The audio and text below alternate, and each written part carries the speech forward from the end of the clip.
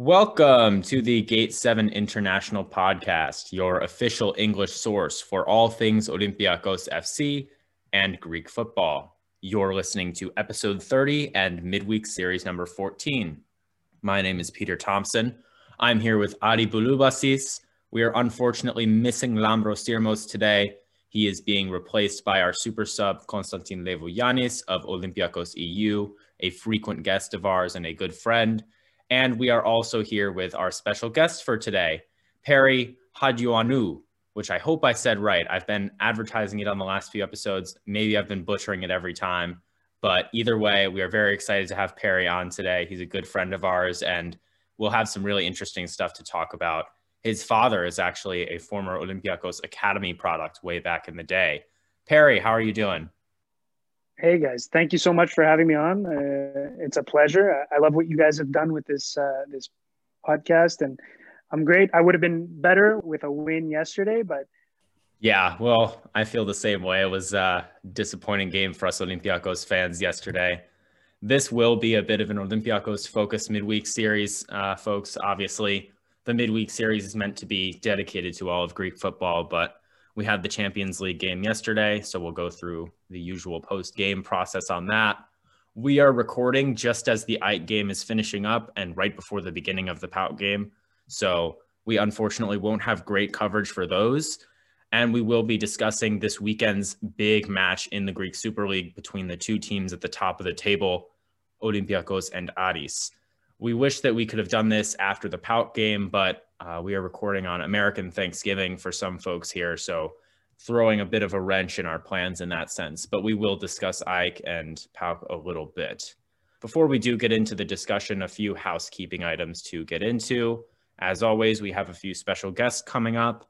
Our next one will be on Monday, November 30th, when we will be joined by Sunsport journalist Konstantinos Lianos. He'll be joining us for post-match of the aforementioned Aris game, as well as pre-match for Olympiacos versus Marseille. Konstantinos has featured on The Telegraph, BBC, The Time, and The Independent. Before our Champions League game with Porto, the week after that, we will be joined by Luis Silva, a correspondent for B24 in Portugal, to discuss pre-match for the game. That episode will air on Monday, December 7th. He featured on the Blue Moon podcast featuring David Mooney with Adi and Mohammed Ali, another one of our former guests. So you can give that a listen if you'd like to hear about Manchester City players who have featured for Olympiacos, Porto, or Marseille. Our next special guest after that will be all the way on Monday, December 21st, when we will be rejoined by Larissa supporter and Hellas football contributor Michael Vicini. Michael and Lambro will finally be able to share the stage on the Gate 7 International podcast. We're really excited to have this one coming for us, and we have a poll on Twitter about what kind of music we'll want to have in the background. These folks are going to be ranting super hard, so we have to think about Bouzoukia or EDM, maybe even some hardcore hip-hop. It's up to you folks. The poll is on Twitter. Follow us, Gate7INTL, on Twitter, Instagram, Facebook, and Reddit. Speaking of social media trends, we do want to remind you about Thigh Thursdays in honor of the pandemic that Rafinha started that has spread through the Olympiacos team. Don't worry, folks. It's a good pandemic. At least good if you like seeing football players in incredibly short shorts with their thighs showing. If you want to get involved in the action, feel free to share your Thigh Thursday selfies and we will add it to our story on Instagram. Once again, Gate7INTL. Thigh Thursdays are here to stay. One last announcement, we would like to say thank you to our sponsor, Piraeus International Incorporated. Piraeus International has been importing and exporting cargo for companies and individuals for over 40 years. They can assist you in importing olive oil, marble, or any other goodies from Greece. They can also assist in exporting, whether you have one box or a full household of items that need to be sent over. Check them out at piraeusintl.com and give them a call at 410-675-4696. The Thigh Thursday posts are going to be going on today and tomorrow in honor of Thanksgiving and our 30th episode. Share pictures of yourself. It can even be of the turkey thighs, turkey legs will do as well. All of that is acceptable, whatever you want. And you've been seeing some mentions of it on social media. I don't know how the rumors got out there, but we're going to be doing something boozing with the boys or kind of an after hours episode. The format we haven't really squared away yet, but that is going to happen. That's going to be a fun one. Maybe something a lot more off the cuff than what we usually do, but we're definitely looking forward to it, and we'll have more information for that later. Yeah, you're going to want to leave your kids at home for that one, folks. It's going to be a bit different from the episodes we usually record, maybe a bit less nice. And that's saying something, because we usually have Lambro on here ranting about how horrible of a club PAOK are. But we'll provide more updates on that as they come. Anyway, a couple quick updates, mainly Olympiacos focused things. El Arabi, our striker, has tested negative for coronavirus, which is really encouraging given our big games coming up in the next few days. He will be put in training for Aris. It's unclear if he will feature in that game, but we certainly hope to see him after the last couple games. Jose Jolebas is also back in training for the weekend after recovering from his injury, so maybe we'll see him at left back as well. Perry, before we get started with the coverage of the Manchester City game, which I know was disappointing for all of us, we do want to ask you a bit about your background. It's a very interesting background with your father, as I mentioned, being a former Olympiacos player. Could you just tell us a little bit about his story? Yeah, absolutely. So my dad, Costa Hadjianu, which you didn't completely butcher the name. I had college professors do a lot worse than you, so don't worry about it. He was coming up in the 60s, and so he was at about 15, 16 years old. He was a very physically well-developed human being. So he was about 6'2", 6'3", skinny, scrawny, that soccer body, if you will. And he's a gymnast, had seen him and kind of wanted, he saw him. He's like, "You're an athlete. Let me work out with you a bit." So he put him in the gym a bit, and he was also involved with some department of Olympiacos. So at 14, 15, 16, in that range, he was sent to Olympiacos to try out with their academy team. And he did very well.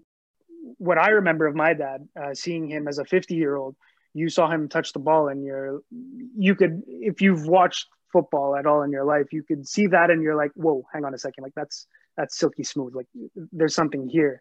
And so he was coming up then, and Olympiacos at the time, there's such things as life cycles in football. Back then, Olympiacos was not winning the championship as often as I've been lucky enough to see them win it in my lifetime. In the 60s, they won the league twice, and it was kind of a rotation. Sometimes Panathinaikos would win it, AEK, Olympiacos, they would go through these rotations. And then in the late 60s, early 70s, Olympiacos finished 7th. I mean, can you imagine if that happened now? Redi would have some sort of panic attack. It would not be good for anyone in Greece. But back then, it wasn't as it is today. And so when he was coming up, the youth would play before the first team. And so think of it as the U19s playing before what we know today as Olympiacos. And so because the youth team was so strong, the fans would go to these games at the old Karaiskaki, which actually had a larger capacity than it has today. So my dad actually made his debut as a 15 or 16-year-old in the old Karaiskaki in front of 45,000 fans. It was a derby match. I think AEK was first. Olympiacos had to win to go up, or it was the other way around. And so he's playing in this game in front of 45,000 as a 16-year-old, which is just, it brings joy to me telling you what he experienced. He played a great game. The game 0-0. Last play of the game, AEK gets into the box. My dad trips a guy. Red card, penalty shot. Olympiacos loses the game 1-0. They're no longer in first place, or they've lost ground on AEK. And he's obviously dejected. He's crying in the dressing room. And the coach grabs him by the arm. He tells him, "Listen, you played a great game. You're going to serve your suspension. And then you're going to be a starter on this team because you're a top talent." They ended up, I believe, winning the youth league that year. But just to hear him say the story, you could tell now that what academies are today, there's a certain prestige with coming out of certain academies.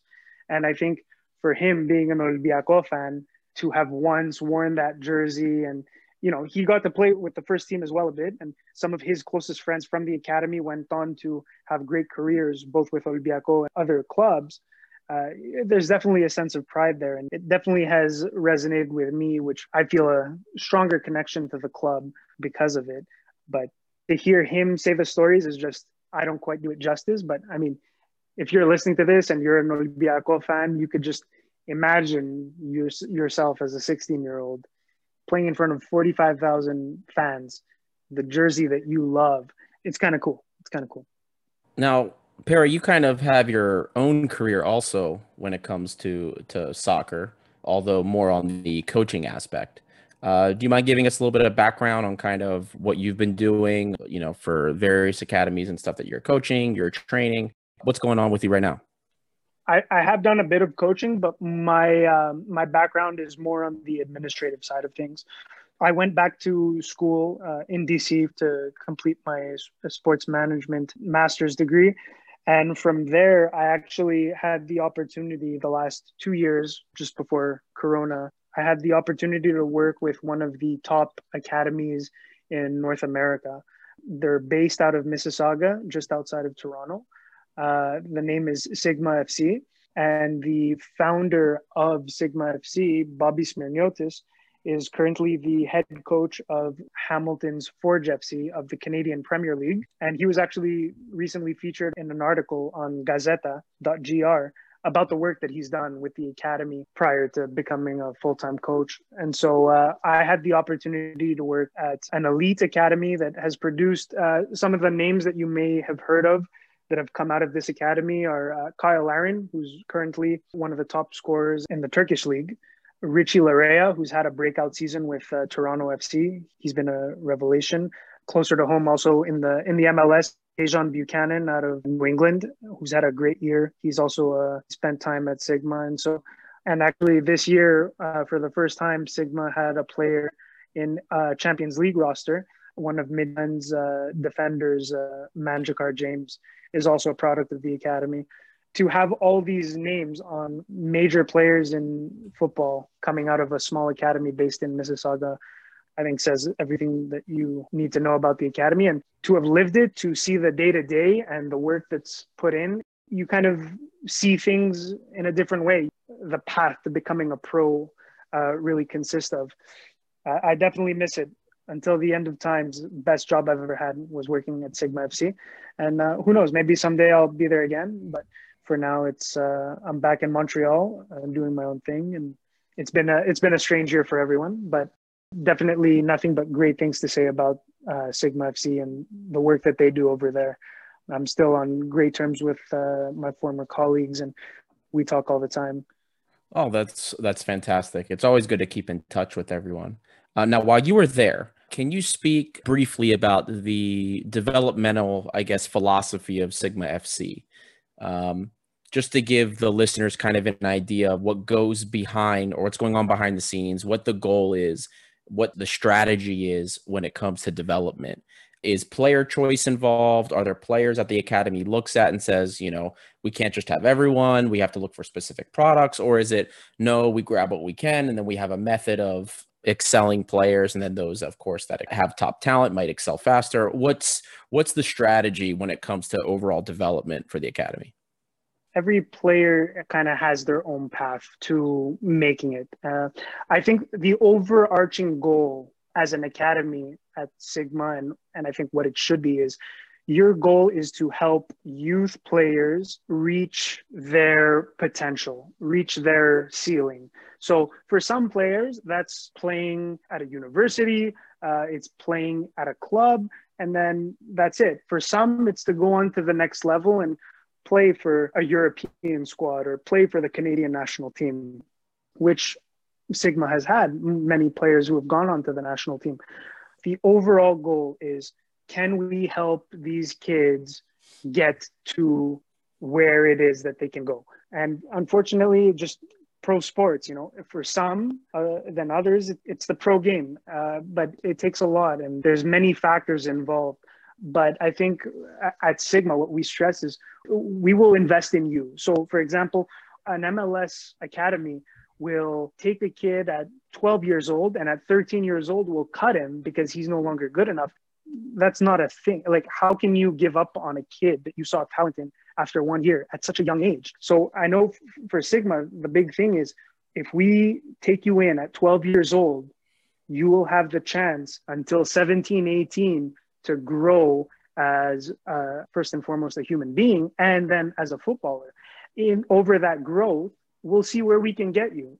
And for some of you, it's going to be the pro game. But we need to also be realistic in that not every kid that plays football is going to be a professional football. That's just how it is. But it opened my eyes to what the exact process is that goes behind a youth talent kind of taking those steps to make his or her way to the pro game. It's never linear. There's ups and downs. Those who are able to thrive in the ups, persevere in the downs, those are the ones that hit that ceiling that they're able to hit. Yes. So I think you kind of actually alluded to it. So it's more of a specific thing, case by case. You evaluate the players, you kind of see where each player's at, evaluate their strengths. But really the important thing for me and what you said was, it's not just, oh my God, okay, you know, he didn't do well this one season, he's not proper material. And I know that's something, unfortunately, a lot of the new maiden MLS academies that are out there, that's something that they're very guilty of. It's nice to hear that you give a little bit more of a longer time span, you know, because failure is going to happen. And it's about managing the failure from those players to get them to learn from that and see if something comes of it. Now, I wanted to kind of extrapolate that a little bit, but more for Greek development, because we've talked on the podcast with, you know, Giannakopoulos, with George Chitsonis, who wrote the book Achieving the Impossible. We've talked ad nauseum about development in Greece. You have people that say the talent's there, we just don't give it enough support to really make it flourish. You have people that say, no, we don't really have the talent right now. There's a drought. We don't have the golden generation. So from what you see and your experience with Sigma, what do you see is really going on with not just, I guess, Greece, but with Olympiacos as well, in terms of our youth development and what you think can be done differently?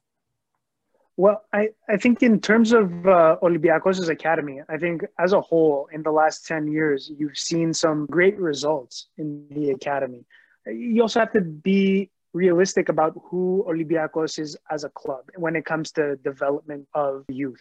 Olympiacos, every year, what are the number 1 and number 2 goals? The number 1 and number 2 goals are win the league, win the cup. Now, when those are your goals, you can't play academy players the way that you want to. Pep Guardiola has been asked the same question about Manchester City. Pep, at Barcelona, you brought so many kids from the second team. Why can't you do it at City? I mean, when he took over Barcelona, you have to understand, he coached the second team. So he knew the players. He knew what they were capable of. So he was able to integrate them into what he wanted. You look at his City team, and he said, I want to play more kids from the academy, but I can't because I need to win the league. I need to win the cup. I need to win the League Cup. I need to win the Shield. That's not really a cup, but it is a cup, but I still have to win it. And then I have to compete in the Champions League. So he has all these things that he has to win. How is he supposed to give meaningful football to kids that may or may not work out? And so you look at Olympiacos, and they have kind of similar goals in that they need to win. And Olympiacos will always need to win now. And when you need to win now, you're not going to throw in kids from the academy because they need time, they need games, they need development. And so I look at Olympiacos' academy, and there are still success stories. You know, a guy like Bobby Likoyani, who at one point was a top academy player, you know, he's still playing Serie A. He's getting called up by the national team here and there. That for me is a success story based on what Olympiacos' goals are year in, year out. Maybe he's not good enough for Olympiacos, but he's good enough to play elsewhere. Manolis Siopis, he was considered a top 6 in the academy, played great games in the Youth Champions League. Where is he now? Well, I mean, he's playing in Turkey, but he's sitting first place in Turkey right now with all of your favorite player, Tassos Bakasetas, but we'll not get into that. But these are still success stories of the academy. Anytime that you could get a player in your academy that still goes on to have a full professional career in Europe is a success story. For me, Dimitri Diamadako, the striker, he never was a good enough striker to play at Olympiacos. No, but he still plays in the top division in Croatia for Hajduk Split. You need to see this as a win for what Olympiakos' academy is in terms of development. They might not be our players now, but they still came out of us, and we should be proud of that. That's still something to be happy for. It's just who Olympiakos is as a club and their yearly goals. I don't think it's realistic to put that kind of pressure on those kids. And you can turn to me and go, well, Rezzo played meaningful football, Andruzzo, Manfatis for the first team. Yes, they did. Olympiacos also didn't win the league the year that they did. So that is the epitome of what Olympiacos' academy is for me. Well, we're getting into a really interesting topic now that you bring up the generation of Rezzos, Andruzzos, even Tsimikas, Nicolaou, all of those guys. I think they're the same generation of the youth team. And like you said, they were picked up by Paulo Bento, who was our coach that year. And I think he did win the league that year, but it was a really crappy competition in the Greek league. So bad that I can't even remember actually which year it was. I remember Bento ended up getting the sack. But my point is, you hit the nail on the head when you said that there's just too much pressure at the club, which is fueled to a large extent by the fans, the expectation, and the media. All of those in combination, they can really hamper a young player's progress. Besides that, I mean, the playing expectation, the expectations of the club. I want to take as an example Sotiris Ninis or Yannis Fetfadzidis. I remember when Sotiris Ninis burst onto the scene, he played a game, I think it was a derby against AEK, Panathinaikos AEK, and they won, I think they won 3-1 or something in the OAKA, and Ninis scored 2 and got an assist. The next day in the papers, 16-year-old Greek Messi. The same with Fetfadzidis. Fetfadzidis turned up one summer, played some friendlies. Everyone saw this short Greek kid with a low center of gravity and the left foot and, you know, the close control and the acceleration. And everyone was like, wow, this kid is a Greek Messi. This is the real thing. No, it's like, chill out.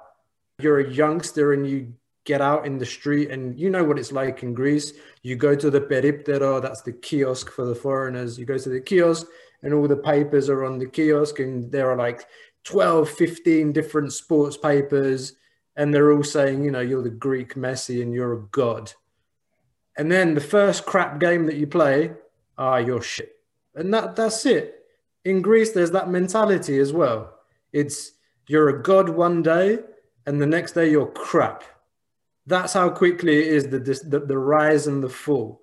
And that's something that I think people are, I hope, starting to manage a little bit better. I think the clubs in general, they are more cautious about, you know, keeping those hotheads cool. And the club, you know, Olympiacos did a great job with Tsimikas, loaning him out to go and play in Denmark, to go and play in Holland. Thank God Willem never triggered his release clause. But I think we've improved. But the cultural aspects and challenges that we face in Greek football, they are inherent.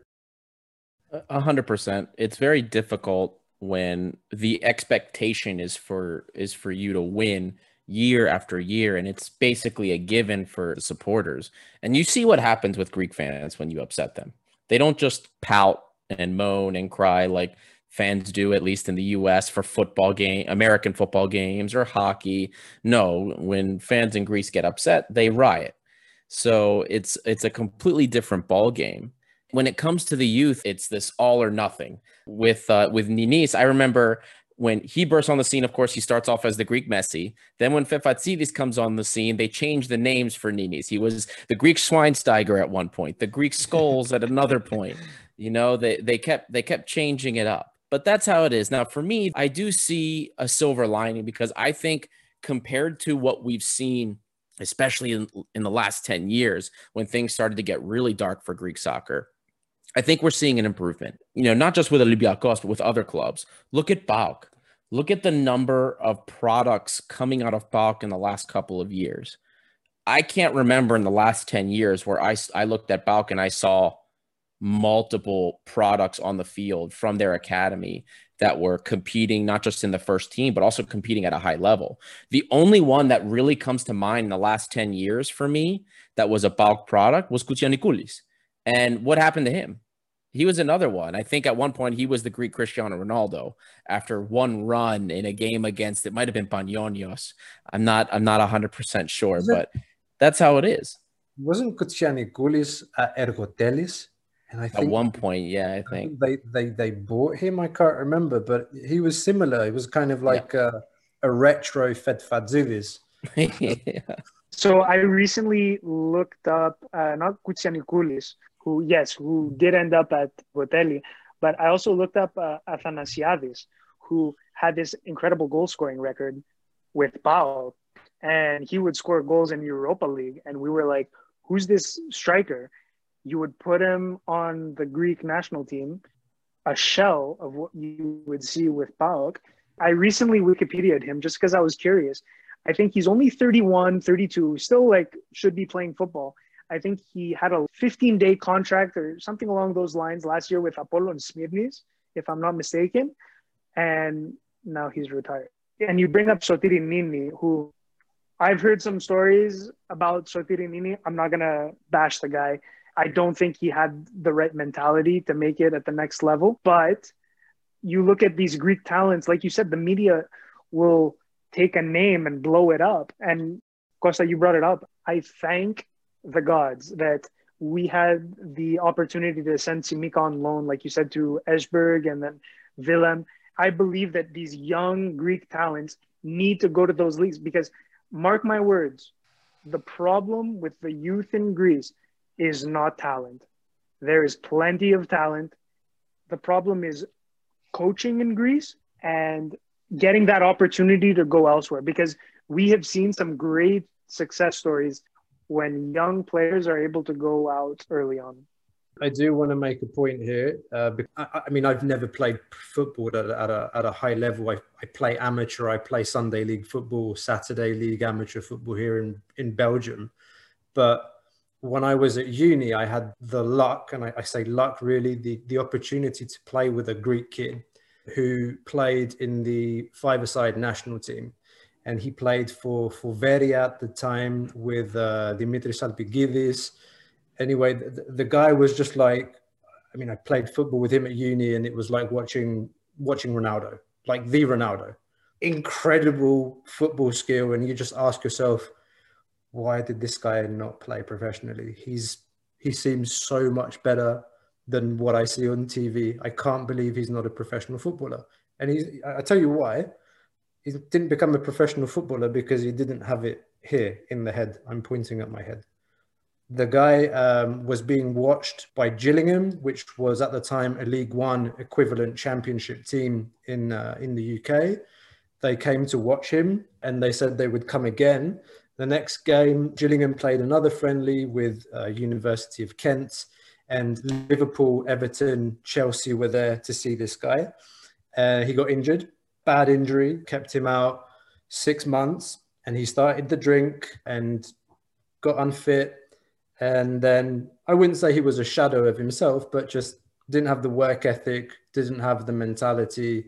I think that's something that Greek players or Greek youth is lacking. It's not a lack of talent, it's a lack of mentality. And a lot of Greek players, the older ones, they've said it, even like Giannakopoulos and others, that when they go abroad, or the ones that leave now, Manolas, Papastathopoulos, all these people, they leave and they never come back because they see what it's like when they leave, what the mentality is, what the work ethic is, what it takes to be great, what it takes to be at the top of your game. And again, there's something systemic there. It's not about talent. It's all about mentality. And just to go off on that point, because you pointed at your head and you said that, one of the things that surprised me most about when I was at Sigma, a lot of universities in the US and Canada would come watch. We have this amazing showcase in December. Over 100 universities from North America would come to this showcase to watch kids from the greater Toronto area. working for Sigma, they would come and ask you questions about some of the players. It struck me. And that's when I realized that making it pro isn't about ability. It's about mentality. And it's because consistently you have coaches coming up to you and asking you, what is this player like? What are they like in training? Coachability, mentality. Do they want it? When you sit and you think about it, being around some of these kids, you know, you can very quickly see some have it and some don't. There's that extra level. One of my favorite examples for making it at Olympiacos is Tasso Paddo. Tassos Paddos, who is a club legend, talent-wise, just above zero. Tasso Paddo is not going to go around anyone. He's not going to do anything fancy with the ball at his feet. But Tasso Paddo will put his head down and will work harder than anyone else on the pitch. And that is why even in Ernesto Valverde's Olympiacos, who played some of the best football, technical football that we've seen Olympiacos play, Tasso Paddo had a place with Ernesto Valverde because his mentality was right. And that's where I'll leave it with mentality, because Tasso Paddo is the best player to leave it with. Sorry, I want to share something. I was at a game where we won a penalty, and I think we were winning 3 or 4-0. Yeah, it was in the Karaiskaki Stadium, of course. And you just had all I know the game. Tassos Paddo. It's like the penalty, and it was like, this is unbelievable. And he missed it. He missed it. What a legend. Goodness. What a legend. Absolute legend. Well, with that in mind, why don't we go ahead and get into the Manchester City game, folks? A lot of good points were made about the problem with youth football in Greece, but let's go back to senior team football for a bit, because we had some problematic results there as well. Olympiacos 0, Manchester City 1 on Wednesday in Athens. Very ugly game. I think Lambro mentioned on the last episode he wanted the old-fashioned Portuguese parked bus. Well, you got what you wanted. We lined up in a 3-4-3, or at least the club said it was a 3-4-3. But, I mean, you look at it, we had 5 at the back. Very much sitting back. City had a lion's share of the possession. We barely had anything in their final third. Only a couple shots, and none of them were on target. We didn't really look threatening until the end of the game, when we basically realized, all right, we have to get a goal. The rest of it was sitting back and defending. The way I see it, we really had to play a perfect game to not concede against Manchester City, and we weren't perfect. I think we played pretty well, but we weren't perfect, and so we conceded a very nice goal. But a 1-0 is a loss. It would have been the same if we lost 6-0, because goal differential probably isn't going to play into our standing here. But it's still disappointing nonetheless. Decent defensive showing, but obviously with the injuries and players playing out of position, you just have to really think what could have been. Absolutely, Peter. In all honesty, what did we expect? This was already David versus Goliath. We knew that we probably weren't likely to snag points, even if we had our full lineup available. And we were kind of down to scraps at this point. I mean, when you look at what was included on the bench, it was academy players at that point that were being brought up because everybody was missing. And I know, I mean, on social media, there were a lot of people that were unhappy about how defensive we played and that we didn't line up and at least try and do something. I know on FIFA, sometimes it's easier for you to plug players in, kind of like plug and play and make things work. But in reality, that's not how it works. When you have players that don't see the field as much or haven't played as much or aren't as used to a system, it's much more difficult to put people in and get something going. And I mean, this game was just ugly. It was cringy for me going through the match data for it as well. There's not much good to say. It's just one of those games where you saw a Greek team that was clearly outclassed in Europe, and there wasn't much we could do about it. It's very hard to be critical of a team who so many players missing. I had a friend of mine message me. That must have been really hard to watch as an Olympiacos fan. I think that's the worst game you've ever played in Europe. And I responded to him, first of all, no, because Juventus Olympiacos 7-0, so we won't even go there. But I'm like, it's also the first time I've ever seen Olympiacos have to play a European game, missing 1/3 of the team that was given to UEFA. one third was missing. I mean, if you want to look at positives, we looked in the first 30 minutes, we looked like we really frustrated City. You know, they're kicking the ball after it's gone out. I mean, those are signs that you want to see as a fan. That's kind of working towards your favor. And I want to let some of you guys chime in on this, but I think this Pedro Martin's team is not built to play without a natural striker. And you saw it with Panathinaiko, you saw it with City for the most part of the game, and you're going to see it on Saturday with Ari if El Arabi is not able to kind of work in. I'm not sure, how much it's worth analyzing yesterday's game. Honestly, obviously, it was a very frustrating, hard game to watch, and you were just saying, okay, let's get to the end. But, again, we managed to keep it at 1-0. We were in the game until the end. We had some half chances, a Fortunis volley that we saw the ball drop from the air, and we thought, come on, son, hit it, and you're praying that goes in the back of the net. But it just, it goes wide. But honestly, like Perry said, what can you expect going into the game with a depleted team, no striker? I was sad to see Fortunis start at the fake 9. I'm not hiding that I would have liked to have seen Fortunis start up front with Masouras and Vrusai in a 3-4-3 to have some presence up front. The hardest thing to watch yesterday was just that we just couldn't get the ball out of our own half for 35 minutes. And yes, we did frustrate City a little bit, but really the first 15 minutes, they could have had 3 goals if it wasn't for José Sá.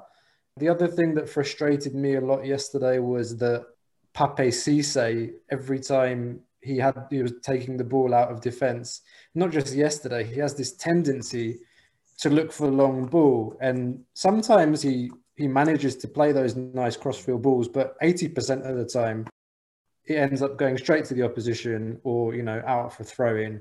And you're just like, great, you're gifting possession to one of the best possession teams in Europe, if not the world. That was hard to watch, but it is what it is. That game's over. The big match is next week against Marseille. The 6-pointer we have to win to make sure we keep playing football in January. The positive that I take out of yesterday's game is Mario Vrusai probably playing out of position, looked comfortable, looked aggressive, and I hope we see him start on Saturday. I think he deserves a look. And otherwise, yeah, I mean, we've got a good keeper. He's going to go at the end of the season for sure. For sure. Yes, Mario Vrusai. I'm kind of sad that Lambro couldn't make it today because his prophecy that Mario Vrusai is a better player than Lazar. I mean, we really kind of saw that against Manchester City. I mean, surely it was just 20 minutes, but he played excellent. And as Costa said, a bit out of position as sort of a right wing back. He's usually used to being in a more attacking role. And Cisse with the long balls, we do have the numbers on this, by the way. He attempted 11, which is significantly less than against Panathinaikos, I believe. He completed 5 of them. And I agree that especially when you're playing a team that, if they get it right back, it's going to be 10 more minutes before you see the ball again. You don't want to just be looping those up. You want to be a bit more deterministic in terms of making the pass that you can complete and building up more slowly if possible. On Fortunis, we talk about game script a lot with the national team, and I obviously think that Fortunis should have been in just on the idea that we have nobody else. But seeing him up there in that false 9, just not getting any of the ball when he's a player who loves the ball at his feet was almost sad. Until the end of the game, he was so uninvolved, and certainly you got to think that he really did not enjoy playing that game just because it was so much of just not really being involved for him. I think you saw in the last 15 minutes when Soudani came on, Fortuny was able to drop in that more 10 role when he would get the ball. All of a sudden, we are now visually programmed to see Fortuny getting the ball at his feet with a defense in front of him. And you're like, okay, here we go. Something is about to happen. It wasn't happening for a good 70 minutes because, okay, I get it. City is putting an absolute clinic on how to press high. And as a fan of that Cruyff, Guardiola mentality of how to play football, I get that and I love it. So part of yesterday was I enjoyed watching it because it was an absolute seminar on how to press high and keep possession and stop your opponent from doing what they want to do. That being said, you saw Olympiacos would try to like boot that ball up, and it's like, we don't have a striker. And you saw it how many times, Masura and Fortuny trying to win a ball in the air. Diaz and Stones were absolutely having a field day. I mean, I think Maguire somewhere in England was watching that and being like, why can't that ever happen to me? So I could look good for once. As a Man U fan, I'm allowed to say that. But you see a game like that and it's like, I get it. You're trying something different. It's okay, but it doesn't work. And I think in hindsight, Martins would have probably played a back four and still tried his luck with what the team is most comfortable with. But those last 15 minutes, I mean, that's the reason Guardiola went up to Fortuny afterwards and said something to him. And Fortuny, in my opinion, is the best talent of his generation in terms of Greece. He, unfortunately, doesn't have that mentality that we were talking about earlier, that you just kind of want to shake him sometimes. And you saw that earlier in the game where in the first 15 minutes, if you're Olympiacos, you have to understand you're playing Man City, you're playing a team that loves to hold the ball. You're not going to have possession. And there's this moment in the first 15 minutes where Fortuny is about to get the ball from a teammate. It doesn't come through because City swarmed the ball.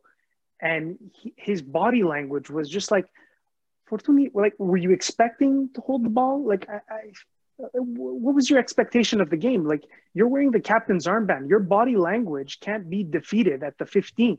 That's unacceptable. Like, don't give the doubters a reason right now, because I love Fortuny. I love Fortuny. I want us to play through Fortuny.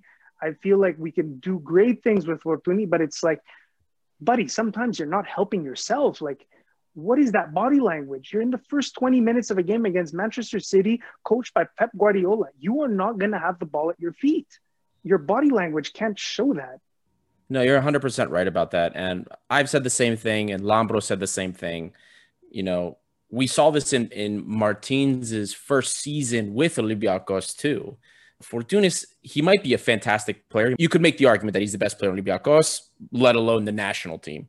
But for me, he's not a leader. He's a guy that does his job. He does it very well, and that's what you can expect from him. But if you want a real leader on the pitch, you need somebody that's vocal, that's not going to give up during the entirety of that. And we have guys, we have, plenty of personalities on that pitch that can do that.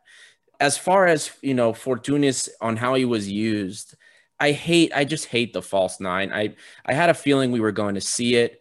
And I know that in reality, we were just defending for a point and hoping for the best. But even so, for me, you got to stick with what works. And dropping Fortuny deep behind the striker, or whoever is playing as the makeshift striker, is what works. He needs that space. He needs that separation, and he can work wonders. Part of how we had any success against City in the first leg was when we were maintaining possession. Now, at the time, obviously, Fortuny wasn't on the pitch, but when we were possessing the ball against them, that's when we were the most dangerous, when we were getting forward and actually had some positional attacks, actually got cracked a couple shots off of them. But, unfortunately, didn't happen this time. We just kind of hoped for the best, stuck everybody behind the ball. Nobody really looked great, all things considered. The defenders, I know a couple of people had said that they thought Ba looked poor. I didn't think Ba looked too bad. We were definitely doing a zonal man marking system. The guys weren't staying with one person. They were trying to keep shape, which is part of the reason why we were able to cut out a lot of those through balls anyway. Manchester City did succeed on 7 of 13 of their smart passes. Again, for anybody that doesn't know, those are passes that cut through 2 or 3 players and present a dangerous opportunity. They succeeded on 7 of 13, so we cut out over half, which is better than we did last game against them. So you can argue that the defense was a little bit tighter. Ba wasn't as good as he usually is. But when I say he didn't play as well defensively as he usually does, Ba's usually near 100% on all of his defensive duels. Anytime he closes somebody down, nobody usually gets around him. He was 8 of 12 for his defensive duels, 1 of 2 in the air, all 3 loose ball duels, 8 interceptions, 13 recoveries, 4 clearances. And of the defense, he only had one really poor giveaway in possession, which was the best of the center backs. Ba, Cisse, I'll even throw Rafinha and Drager in there. They all had some pretty poor giveaways in possession, especially Drager. Drager had some where the guy was right in front of him and he just like kicked it to him. And it's what are you doing? Pass the ball backwards, cut it in. It was refreshing when Vrusai came on and he wasn't afraid. He had that one series, the pass and move and the dribbles where he went through 2 guys like, no, you know what I mean?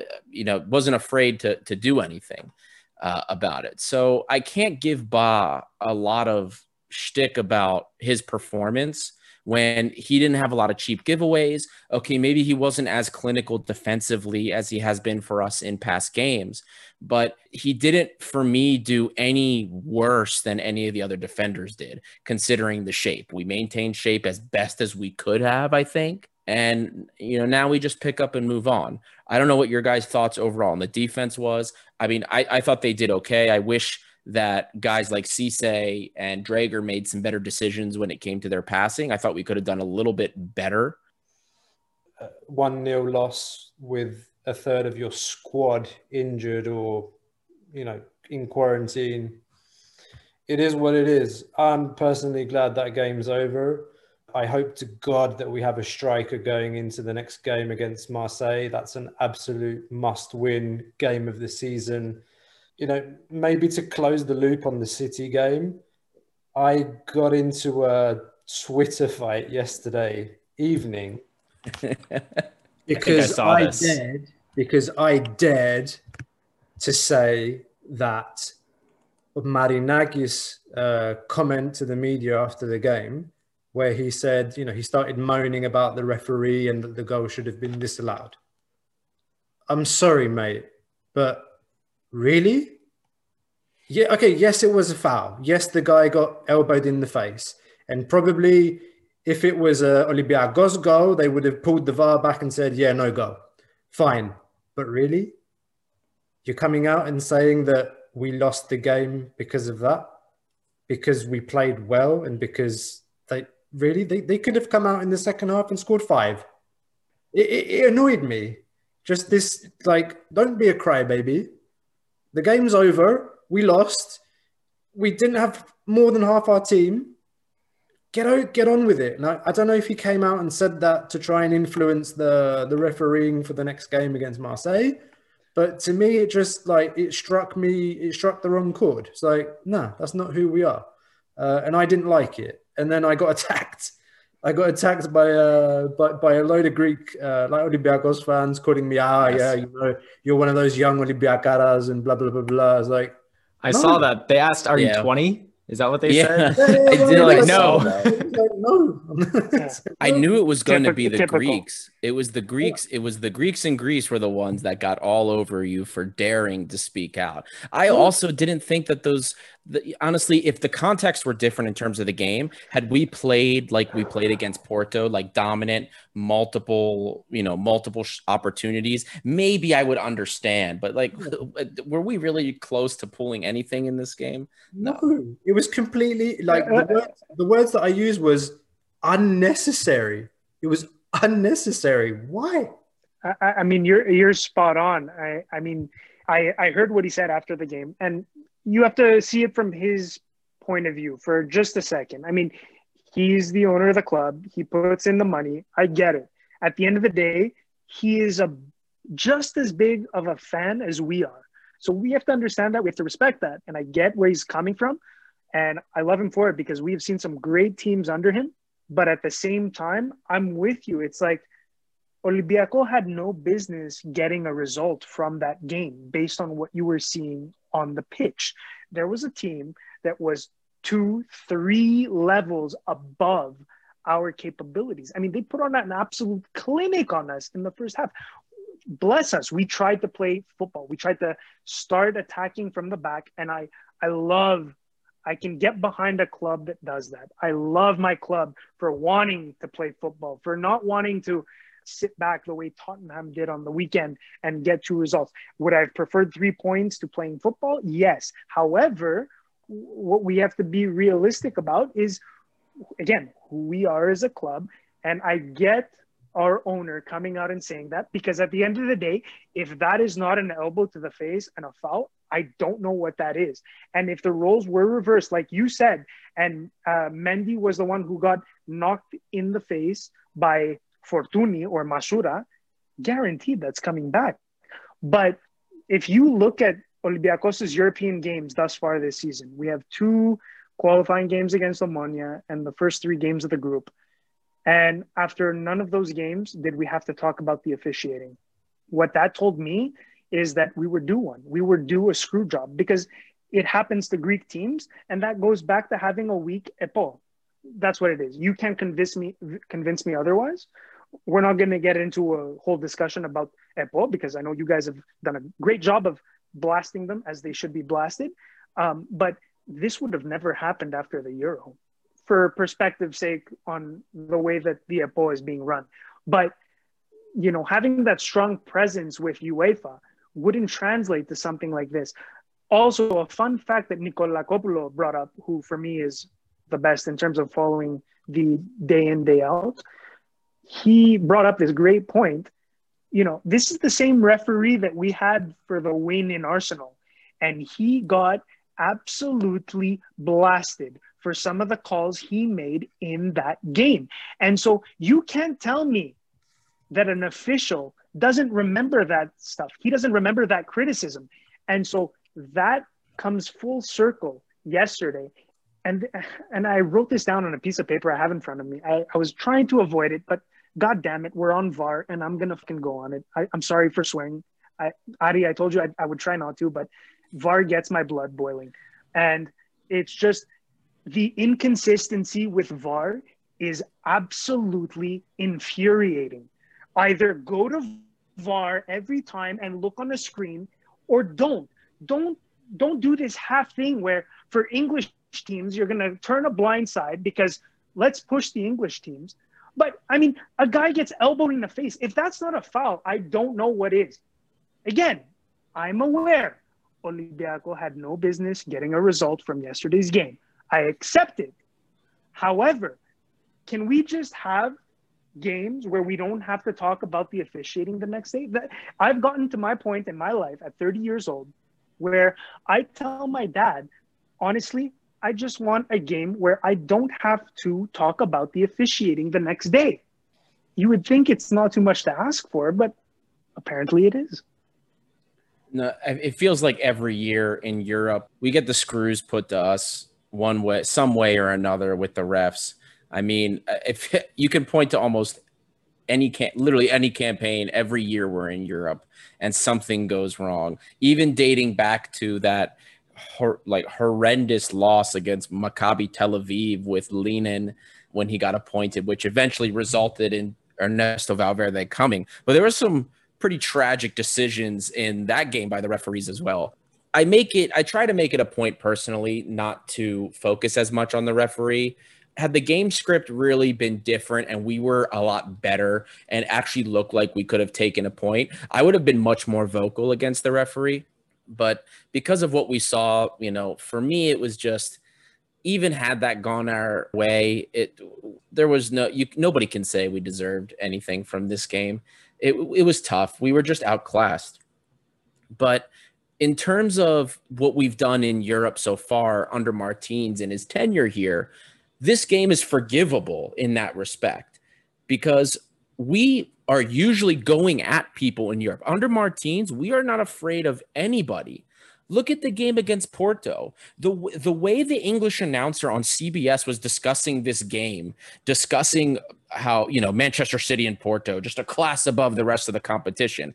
This guy clearly didn't watch us play against Porto where we dominated them. Now, that was a game that infuriated me, not because we didn't play well, because we were the better team. And that result was completely undeserved.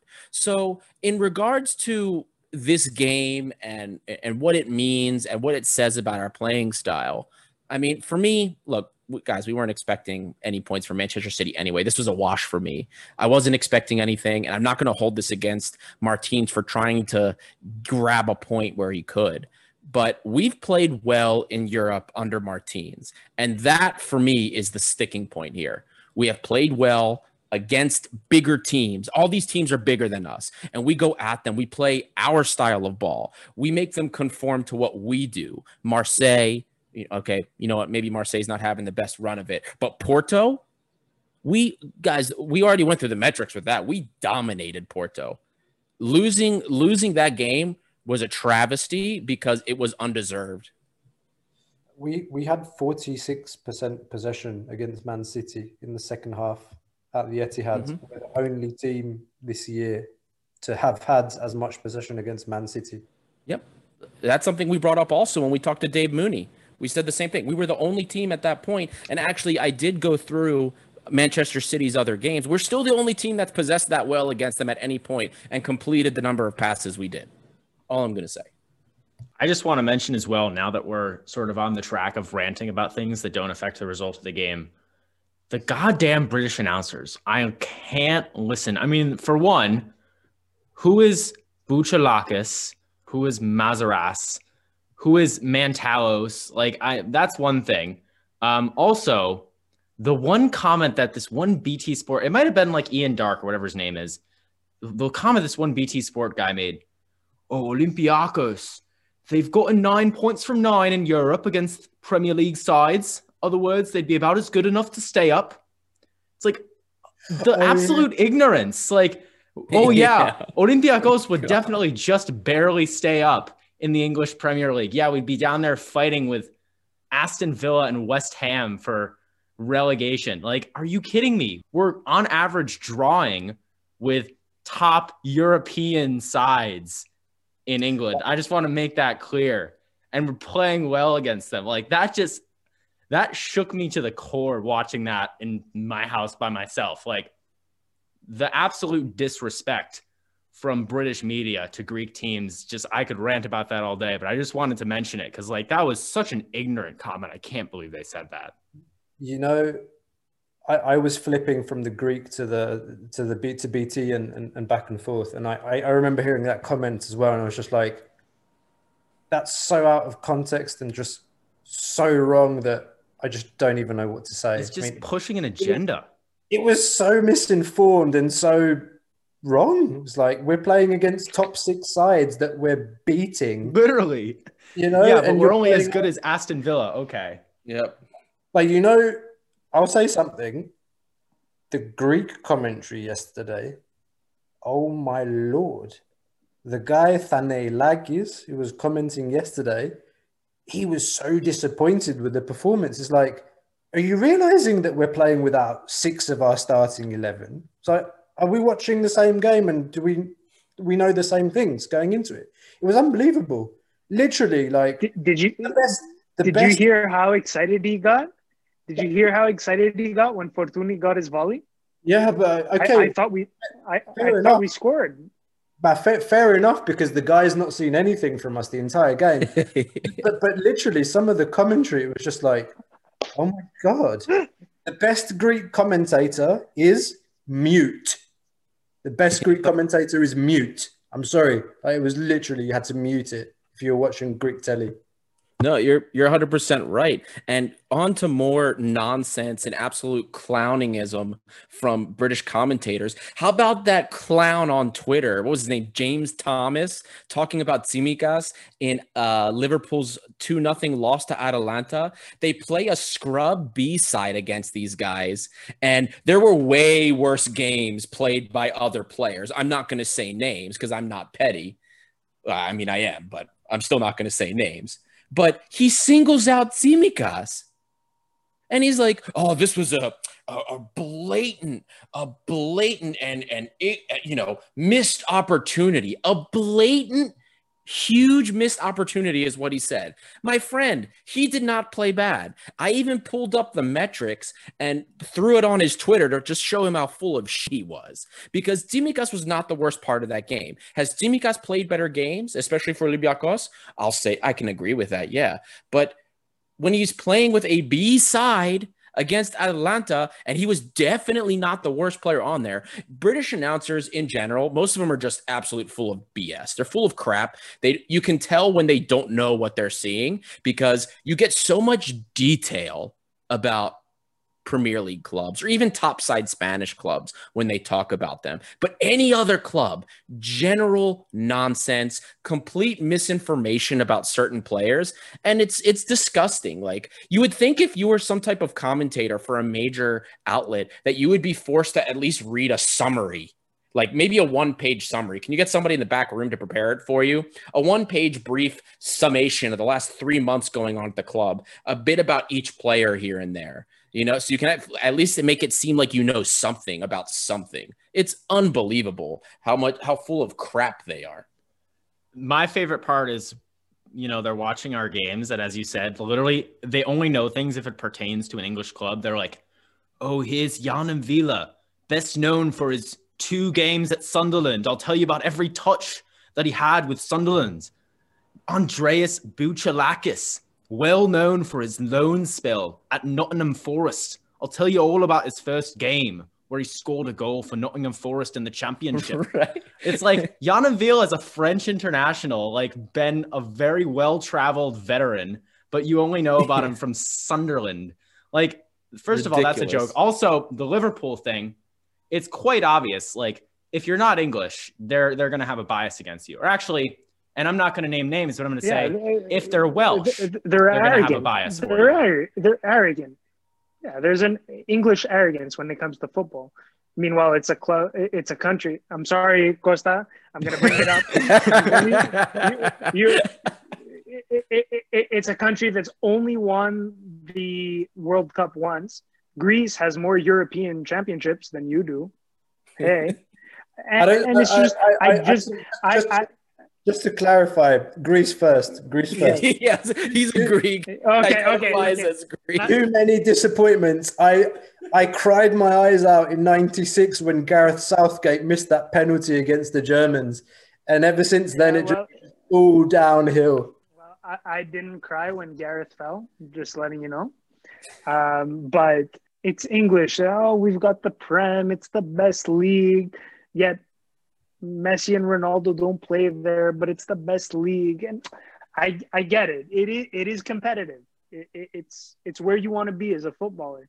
But I mean, would it kill you to be a little bit humble? Just a little bit. Not a lot, a little bit.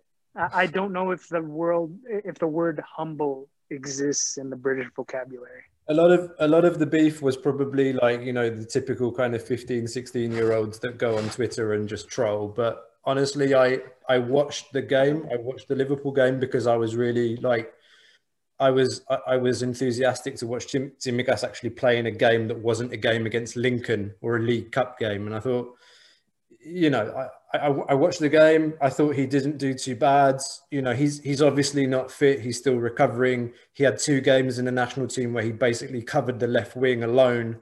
So he was tired. Like, you saw him kind of huffing and puffing. But on Twitter, actually, I would say a majority of Liverpool fans thought he was one of their best players on the day. It was a crap performance by Liverpool overall. He didn't do like that badly. There was one moment in the game, he made a run up the left and he got blocked by 3 Atalanta players that were double his size, and they were trying to push him over and he wasn't being knocked down. And it was funny to watch. Just like, you know, he's not that big, but the guy's strong. And you did see a lot of comments on Twitter. It was just like, the guy, you can't knock him over. But anyway, no, we love Tsimikas. He's backing up probably the best left back in the world at the moment. For me, it is what it is. I wish him the best. I can confirm that is accurate. He is backing up the best left fullback in the world. And if anyone wants to dispute that fact, I mean, find the metrics, find whatever you want. No. Our boy, a Greek boy, who gets to work with him, work with one of the best managers ever, week in, week out. He's improving himself. He's improving that team, whether he shows it weekly or not. I have no problem sending great players to great clubs with great managers. It's only a win for him as an individual, Greece as a country, because if they can get their stuff together, they will reap the benefit. Andy Robertson is the best left back in the world right now, but in a few years it will be Alphonso Davies. That's all I'm going to say about that. To wrap up this game, I know Perry appreciated that because he's Canadian, but to wrap up this game, why don't we go around and give out a quick coach's grade to Pedro Martins as well as man of the match award, although not many positives to highlight. I will say my man of the match is Jose Sa. He had a great performance, with an honorable mention to Mario Vrusai. I think my favorite moment of that game was when he came right in and dribbled past like 5 players. He also had a couple other nice passes. I really look forward to seeing him more. Hopefully he retains his position in the squad and is in the team for Aris this weekend. For our coach's grade, I mean, I'm giving Martins a B plus A minus, folks. A lot of people are disappointed. You know, it was an ugly game to watch, but look what the man had at his disposal. Look at the team that we were playing. With all the circumstances, you can't expect much better. We stood with them for 90 minutes and conceded only 1 goal. I think back to last year against Bayern when we stood solid for 70 minutes, but then broke down and conceded 3 goals. I see this as an improvement. We weren't perfect, as I said at the beginning, but we played a solid game defensively. We did not look nervous. I think even some of the less experienced players didn't look nervous. So I will say A minus for Martins here. Adi? I think it's a little generous for my take, only because I think I don't think I'll do A minus. I think I'll give him a B, only because the use of Fortounis in a false 9, we've never seen it go well. We've never seen it really function correctly. I think he was just throwing something out there and hoping for the best in this case. Not that I blame him for it. I just think that Fortounis should have been lying deeper and we should have had Soudani out instead. You know, in addition to that, I would have had a real winger playing, just throwing it out there because we weren't expecting points from this game anyway. And this is just me personally. I'm not saying that this was a right or wrong thing to do. Me personally, I would have thrown Vrusai out there just to see, put him out there. Obviously, I know he's not tested and Martins would never have done that. That's just something I think should have been done. We didn't have a lot of movement. You saw, like, when we were getting pressed, there weren't a lot of players moving into open spaces, and we needed some movement. We needed that. That's the only way you can diffuse a press if you want to have any hope of doing that. So all things considered, I don't begrudge him the 5-4-1. I just wish Fortounis wasn't the point man. So I'll give him a BB. I'll just say B plus. I'll give him a B plus for that. And my man of the match is definitely Sa. Without Sa, that game goes 3-4-0. I think you got it spot on. Don't really need to add much. Like I said at the beginning, I would have liked to see a bit more presence up front to support Fortounis, and you know, it was a shame that we saw him playing back to goal for 77 minutes. But all things considered, I probably give the coach a B minus. Yeah, man of the match is obvious. Jose Sa. For me, if I'm gonna give a letter grade to the manager, listen, I'm a big fan of Martins. We have no reason as an Olympiacos fan to distrust what his plan is for the team. I mean, this team is built in his image, how he wants them to perform.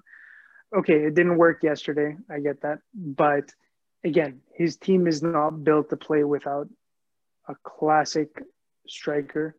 I will say it's a B for me, just because it could have been so much worse. Guys, let's take a step back. If Kevin De Bruyne played in this game, I think it would have been an absolute disaster. Me personally, because I love Kevin De Bruyne. I think he's amazing. It could have been so much worse. Thankfully, he didn't play. I love the fact that the team did not give up. And for that, I give an MVP to Sa just for the saves. He stood there. Thankfully, a lot of them were on him. It wasn't anything extravagant, nothing sexy, but he was there. He made the saves. Guys, we played one of the best teams in the world. Up until that point, they had scored 3 goals on every team in the group. We held them to 1-0. That's a win. Think about it. Like, we're Olympiacos, we're nothing sexy. We're nothing sexy, but you know what? with this coach, we make ourselves sexy a bit. Like, there are 3 managers I can think of off the top of my head that I've been so happy to be an Olympiacos fan. Pauk, really? Right now? Guys, don't do that to me while I'm recording. Like, okay, you guys threw me off with the Pauk news. Now I'm upset. It's okay. Someone else we take gotta over. move on. We gotta move on anyway to the next thing. Yeah, so let's get into pre-match for Olympiacos versus Aris. We'll do that, and then we will talk about the European games. As we just mentioned, as we're recording, PAOK have just absolutely bottled and conceded 2 goals in a row. It's now 3-2 PSV. Hopefully PAOK can come back, though. If they win, they would be, I'm not sure they'll have clinched, but they will be securely in that second place in the group. So we hope that they can come back and do that. Anyway, Aris versus Olympiacos. Big weekend match. Both teams are on the same number of points. Olympiacos are currently on top of the league by goal difference. They've actually had a very similar schedule.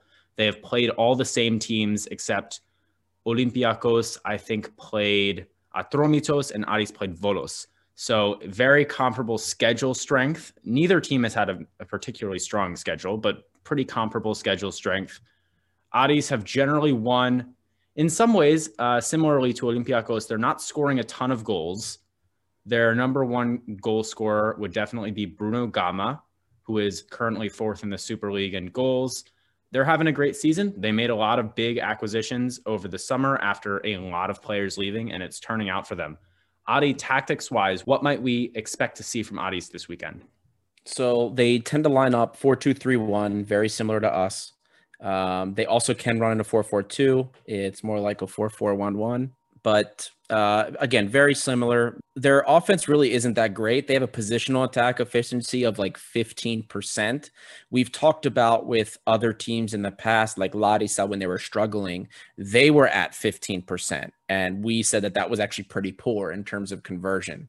In terms of the positional attack efficiency, better teams like Olympiacos or even PAOK, you could say, are in the 20s. They're converting almost a quarter of those attacks into some type of shot or something on, whether it's on or off target. Aris isn't. Fortunately, they're like us. They haven't really played great competition.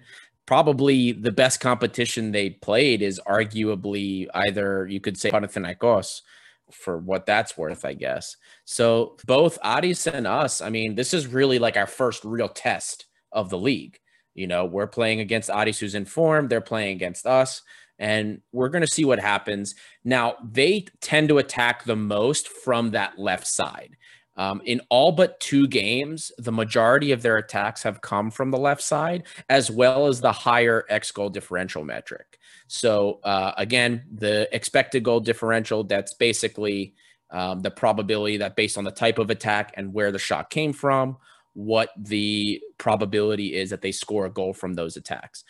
In the last 5 years. And this goes for anything, any type of game, any type of league. They aggregate all this data to tell us what is expected and what isn't. So again, their most dangerous attacks come from that left side. The majority of their attacks also come from that left side. So it's going to be interesting because it means that they're going to be sending those attacks in up through Rafinha. And Rafinha has been pretty solid for us on that side. So it's going to be very interesting for us to see how they do challenging him, as well as the defensive mids. I think, again, fortunately, if Holebas ends up coming back and playing this game, El Arabi comes back, we line up how we usually do, maybe 4-3-3, maybe in a 4-2-3-1. Hopefully it's a 4-2-3-1 with Fortunis as the 10. And this is a winnable game. It's not a give me. It's definitely not a give me because this is the first major competition we've had. And we're still, besides this past game that we played in the Super League, we're struggling to score in the first half. And these guys are getting it done. So it's not an easy game by any means, but this is a winnable game. Just so you guys, because I know Olympiacos fans maybe don't consider Ari that big of a threat when it comes to, who's going to win the title. And that's fair because in the past they haven't, at least in my generation, they haven't been there.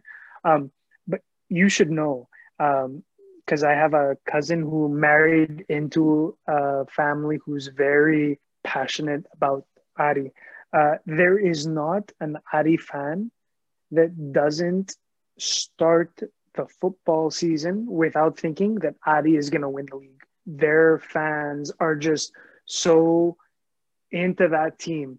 And the fact that they are still in the running after this long, I mean, you're dealing with a team right now with some momentum, with some belief.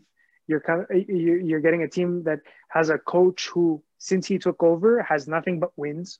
So they are feeling good about themselves.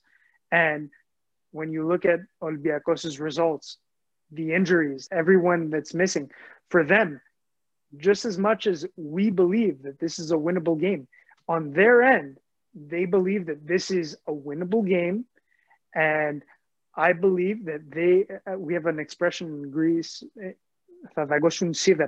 will bite through metal. They will bite through anything to get a result. Like, if you think, I honestly believe that if you win in Ari, you're going to cruise in Marseille. That's the extent of what I'm expecting from Ari. And if they come out and lay an egg, that's on them. But based on what I know about that club, their fans, the way that they consider themselves, you're talking about a game that was a lot more difficult than the Panathinaikos that we had at home. That stadium is a melting pot. It's a real volcano. I've been to a game. It's one of the hardest places to travel to, for sure. And we're lucky, well, in our misfortune of the current situation, of course, with everything going on. But I think you're absolutely right. It's going to be a good test for the team. I do hope that El Arabi is okay, passes a fitness test. He needs game time to be ready for Marseille, so I hope he at least gets a run out. And yeah, it's going to be a good test for us. I haven't watched Addis play this year, to be honest. They're second in the league. I don't think they haven't played any big games. They haven't played any of the top four teams.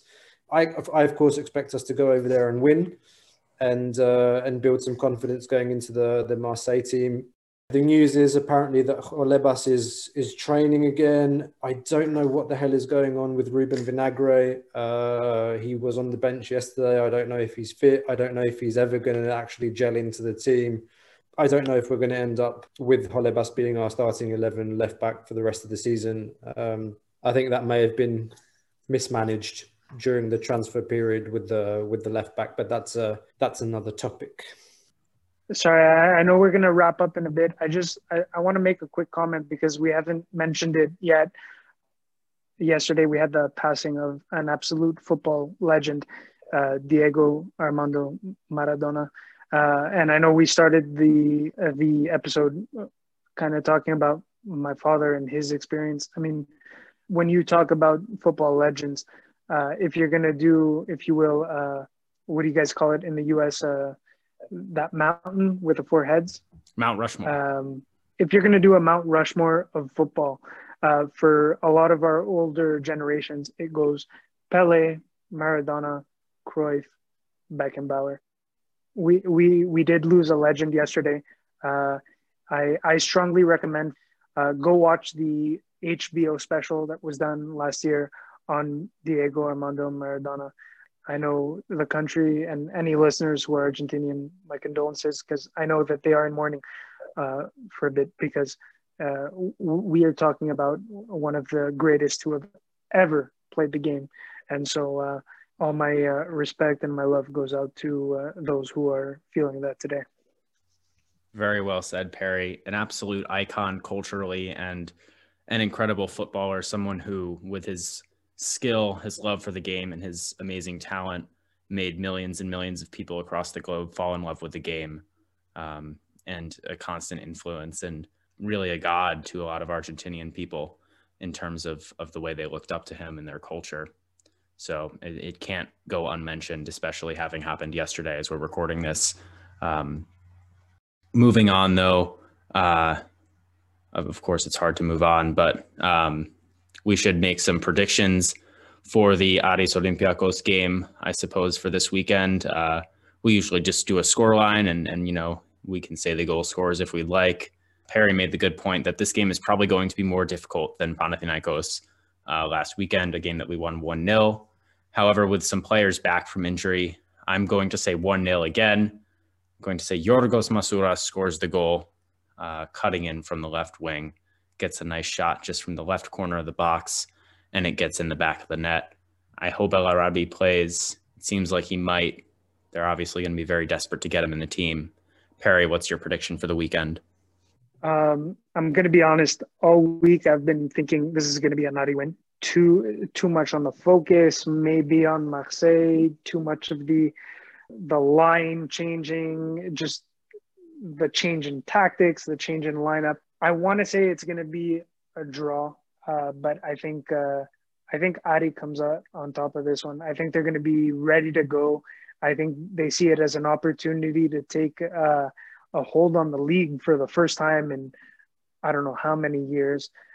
They haven't dropped any points since their new manager took over. So I'm going to go with 2-1 Ari. 3-0 Versailles hat-trick. No. I'm saying that. We told you you're subbing in for Lambro. We didn't mean that quite so literally. You know what is funny? I usually don't rant as much, but subbing in for Lambro, I just felt this need, this fill the void. Fill the void and up the intensity a little bit tonight. I don't know. No, I said that for shits and giggles, but 2-1. I think we'll win. I honestly, looking at the Aris lineup, I really can't recall any big threats. Okay, Mateo Garcia maybe on the wing. They haven't been challenged yet by a top 4 team. I think without their fans there tomorrow, if we can, keep the defense tight the first half, like we usually do in the league, and then, it's a typical second half performance from Olympiacos. We go out, we get the goal and, finish the game tidy and rest some players and get ready for the Marseille game. Sorry, guys. I do want to step in and I want to mention that I read this earlier. Adi did ask for officials from outside of Greece for the match. Now, normally I would say it has no effect, but let's get serious. It's Greece. I understand why they asked for it. To be honest, I prefer it. Whether they get it or not, that's a whole other story. But just know in the back of your mind that there already is this kind of situation where the officiating is going to be in question no matter how the game goes, no matter what. Well, that's definitely some good information to keep in mind. For me, in terms of the game script, I think what we're going to see is Aris is probably going to park the bus.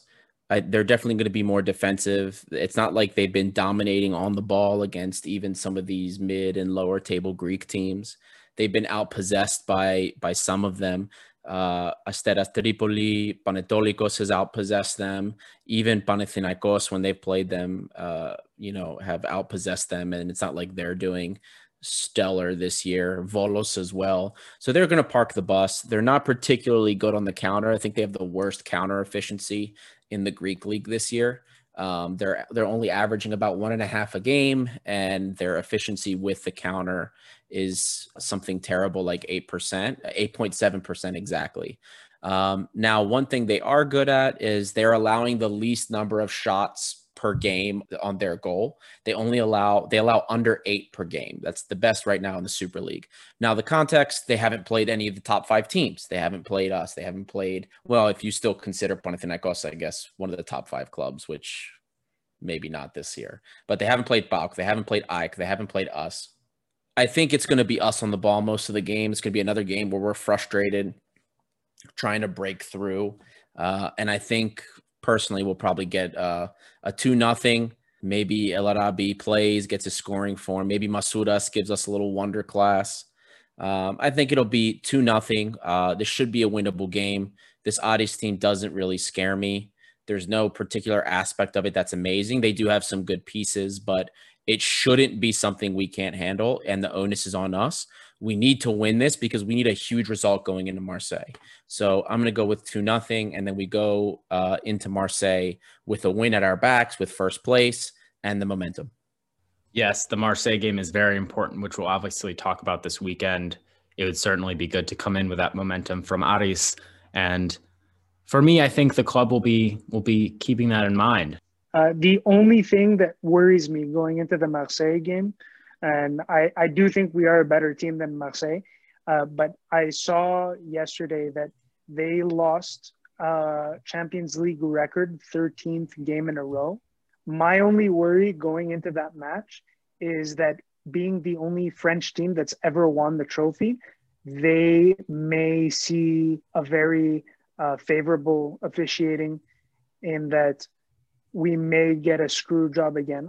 I'm just preparing everyone because it's that kind of situation, that kind of picture has been painted where they've lost 13 in a row. They're a team with a lot of pride. They're going to give it their all. I wouldn't put it past UEFA to kind of give them that little extra whistle that may be needed. Hopefully it doesn't happen. My biggest thing is coming out of a European fixture is let's not have to talk about the officiating. But for us fans who are expecting a good result, unfortunately, maybe keep that little statistic in the back of our minds as we see how the game unfolds.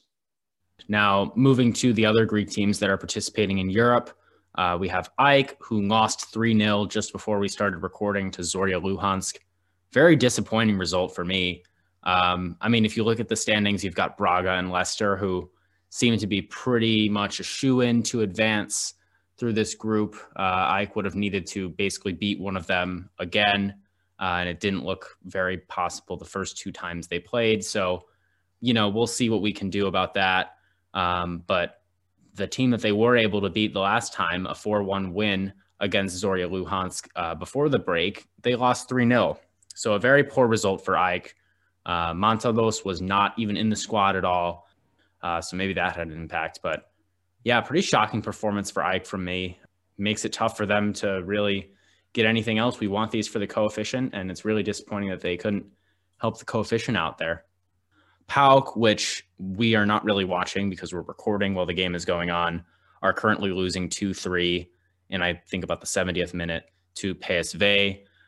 They pulled off a really nice win against a very battered PSV team a few weeks ago, and we're looking good at halftime with a 2-1 victory, and then PSV rattled off 2 quick goals in a row. Solis with a goal and an assist in the first half. He was actually the first player subbed off in like the 55th minute or something. With Thomas Moorg coming on. I mean, Lambro's not here to say it, so I guess I'll say it. PAOK seemed to have done it again here, really disappointing. They could still get second in their group, though, so I'll give them that. I'm not gonna rag on them too much, but definitely would have hoped for more from PAOK there. Still 15 minutes of game left there. Yeah, honestly, could be a big jinx for me. I mean, everyone who's watching this is going to have watched after the game is long done, so maybe they come back and victoriously win it. I hope so, because if they win, they're in a really good position to win the group because they have a game against Omonia coming up, which is probably points of some kind. But those are matches to keep in mind with Europe.